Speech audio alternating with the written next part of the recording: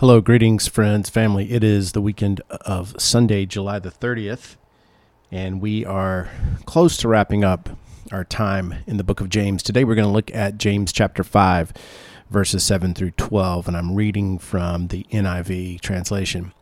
Be patient then, brothers and sisters, until the Lord's coming. See how the farmer waits for the land to yield its valuable crop, patiently waiting for the autumn and spring rains. You too, be patient and stand firm, because the Lord's coming is near. Don't grumble against one another, brothers and sisters, or you will be judged. The judge is standing at the door. Brothers and sisters, as an example of patience in the face of suffering, take the prophets who spoke in the name of the Lord. As you know, we count as blessed those who have persevered. You have heard of Job's perseverance and have seen what the Lord finally brought about. The Lord is full of compassion and mercy. Above all, my brothers and sisters, do not swear, not by heaven or by earth or by anything else. All you need to say is a simple yes or no. Otherwise, you'll be condemned. There's a story about a monastery in Europe that's perched high on this cliff, several hundred feet in the air, and the only way to reach the monastery is to be suspended in a basket, which was pulled to the top by several monks who had to pull and tug with all their strength. Well, obviously, the ride up the steep cliff in that basket is terrifying.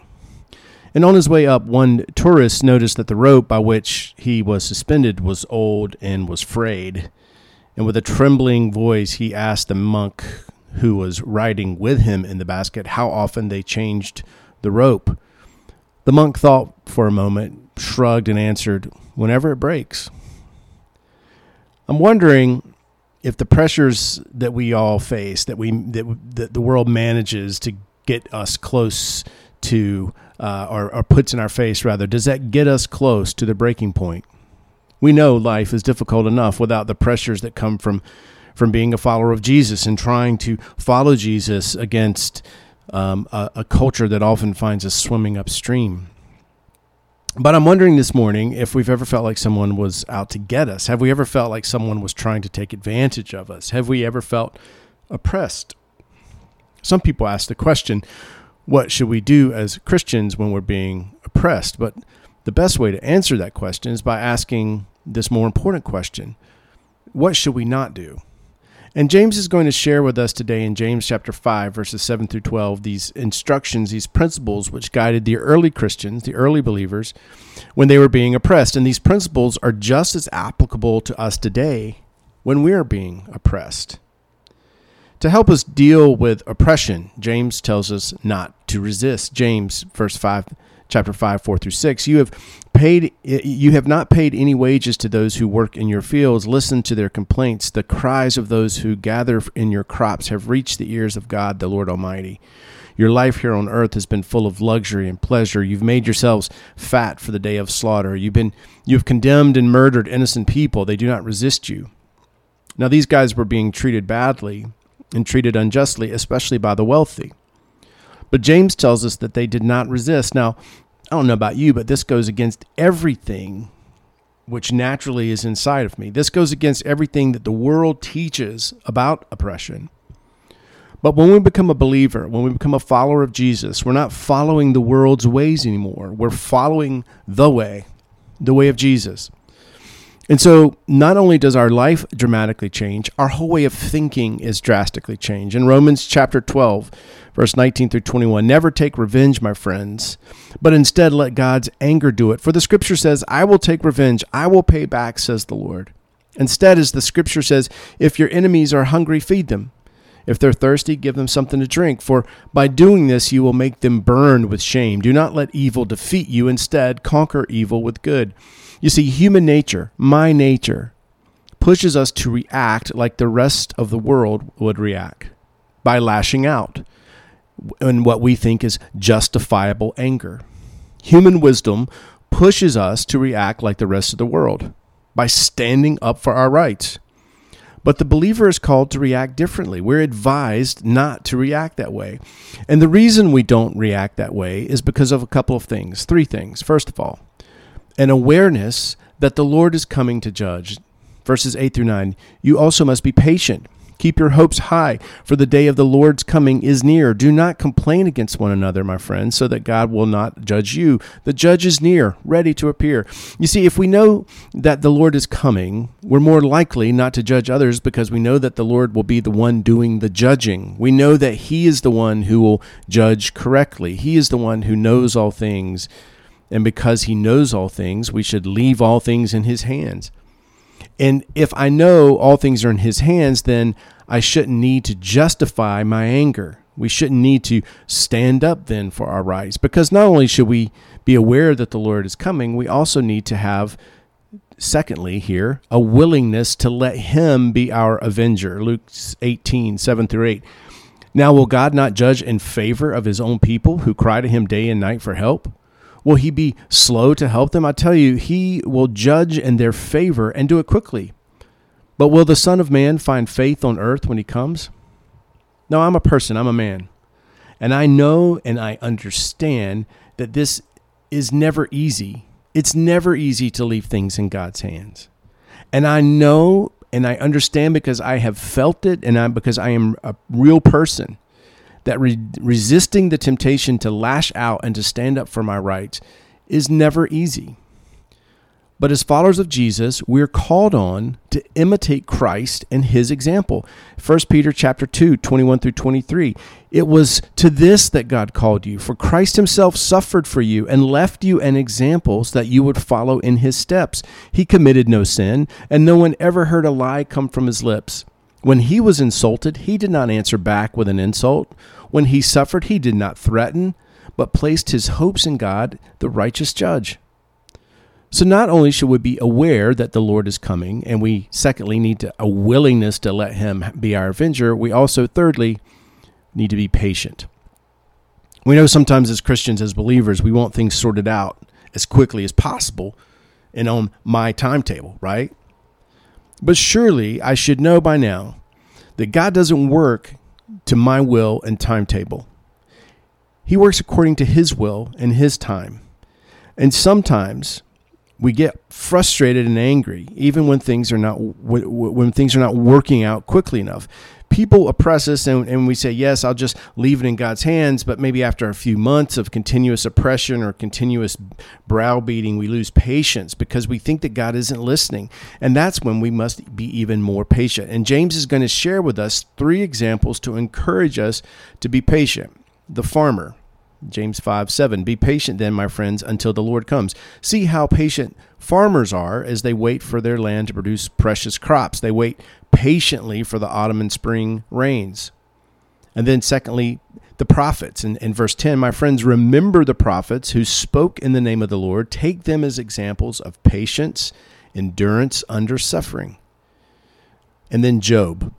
You know, we spent a long time going through the book of Job, and in James verse 11 of chapter 5, we call them happy because they endured. You have heard of Job's patience, and you know how the Lord provided for him in the end.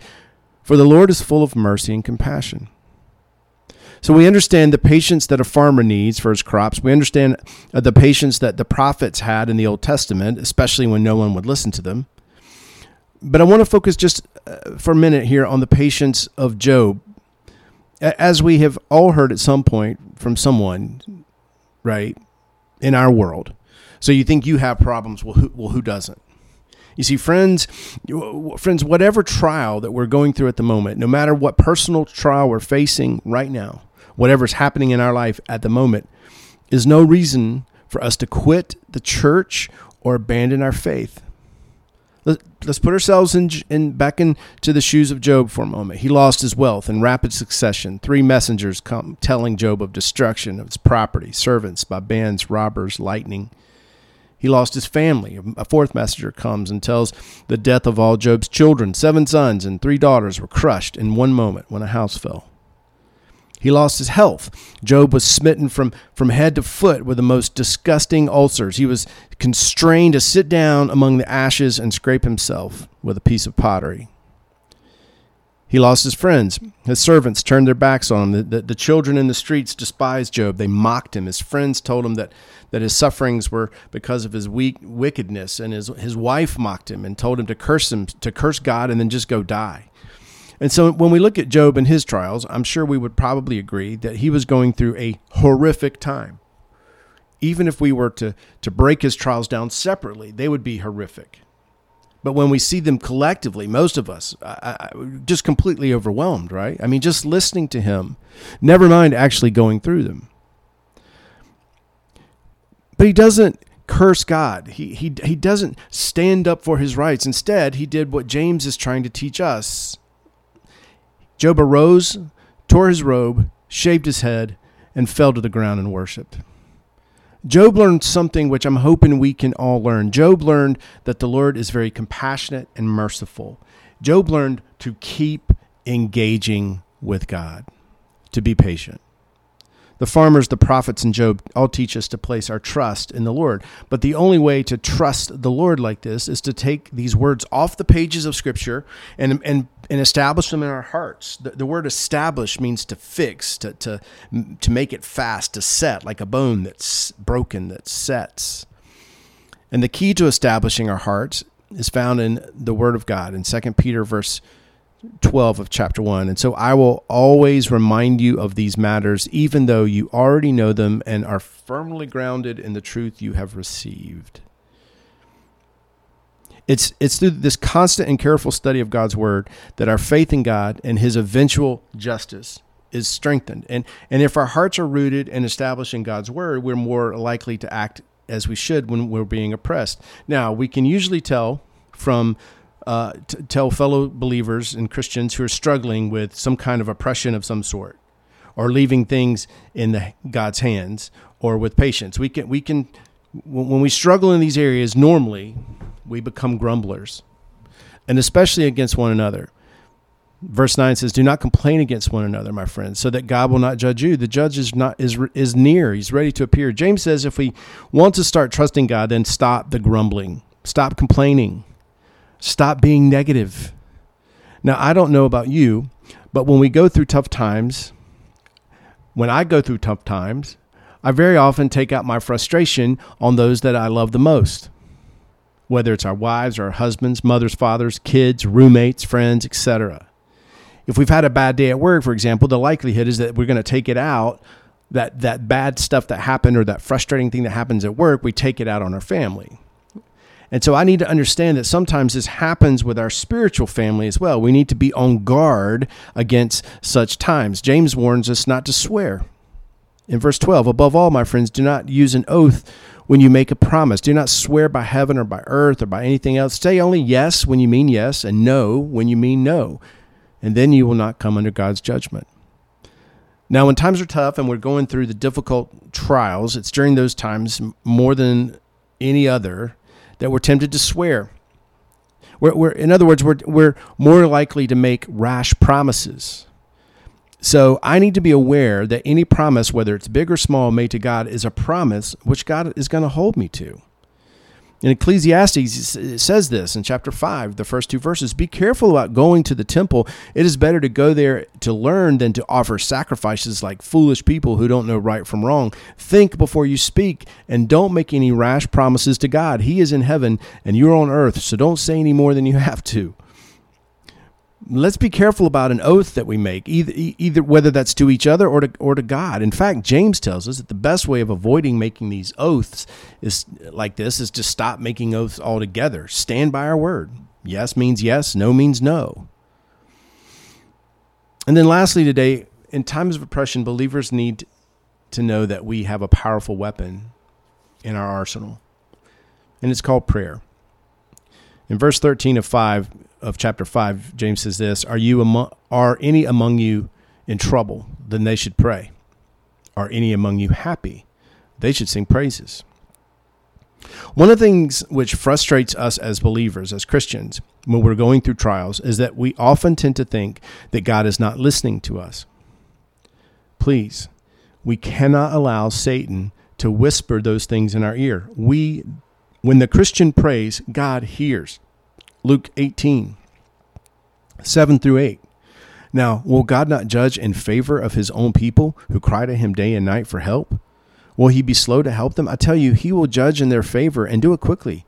But will the Son of Man find faith on earth when he comes? That's a promise right there. When we're being oppressed, when we're under the grip, and we pray to God for help, he hears, and he will take action. Revelation 6, 9 through 11.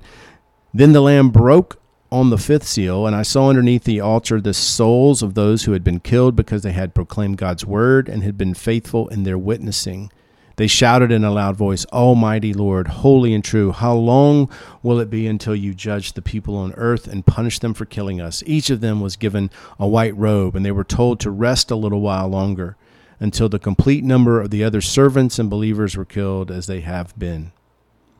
Now, it may not come when we want it, but God will take action when the time is correct and right, and the oppressed will be avenged. We have to remember not to retaliate, but to be kind, to be patient, and establish God's word within our heart.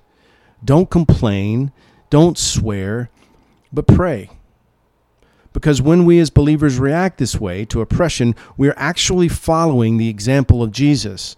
In 1 Peter chapter 2, when he was insulted, he did not answer back with an insult. When he suffered, he did not threaten, but placed his hopes in God, the righteous judge. When we as Christians react this way to oppression, we're actually following the example of the early disciples. 1 Peter chapter 4, 19. So then, those who suffer because it is God's will for them should by their good actions trust themselves completely to their Creator, who always keeps his promises. With such a righteous God on our side, we can endure anyone who opposes us. We can remember that any trial or oppression should always be seen as an opportunity to praise God.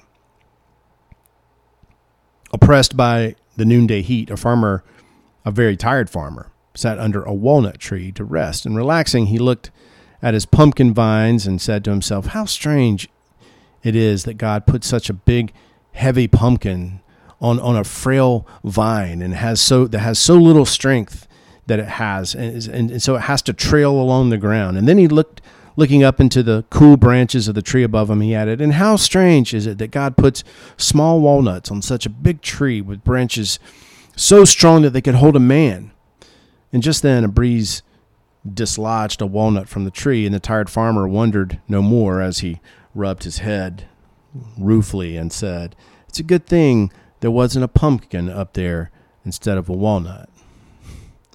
When the winds of life blow, we have to remember that God, who is great and wise, doesn't make any mistakes. He deserves our praise under any circumstance because he is God and he is good, and he is good all the time, even when we're being oppressed. Amen. God bless. Have a good week.